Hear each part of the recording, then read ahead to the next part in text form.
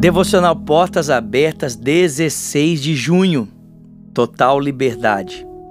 E ele morreu por todos, para que os que vivem não vivam mais para si mesmos, mas para aquele que por eles morreu e ressuscitou. Segundo aos Coríntios capítulo 5, versículo 15. Deus é perfeito em tudo o que faz e em tudo que é. Ele não aprova e nem aceita o pecado, este que separa as pessoas dele e leva à morte. Por causa do pecado, a terra foi amaldiçoada e temos muitos problemas. Mas Deus nos ama tanto que enviou seu Filho Jesus para nos libertar do pecado e restaurar o nosso relacionamento com Ele. Jesus nos resgatou divinamente. Esse é o Evangelho que um dia nos foi pregado e que somos enviados a pregar.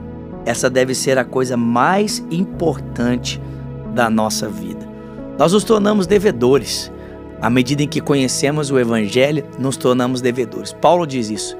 Eu me sinto devendo a judeus, a bárbaros, a gregos, a livres, porque eu fui alcançado pelo Evangelho. Alguns dias atrás, compartilhando a palavra aqui na Lagoinha de Orlando, o pastor André Fernandes disse: a igreja, ela é uma agência do céu na terra.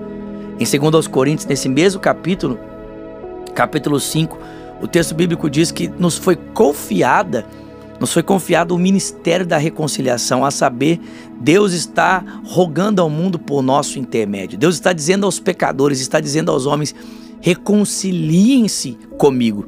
E à medida em que nós proclamamos a mensagem da reconciliação, Paulo diz: o próprio Deus roga através de nós ao mundo pela sua reconciliação. Não se esqueça disso. Você não recebeu salvação para você mesmo.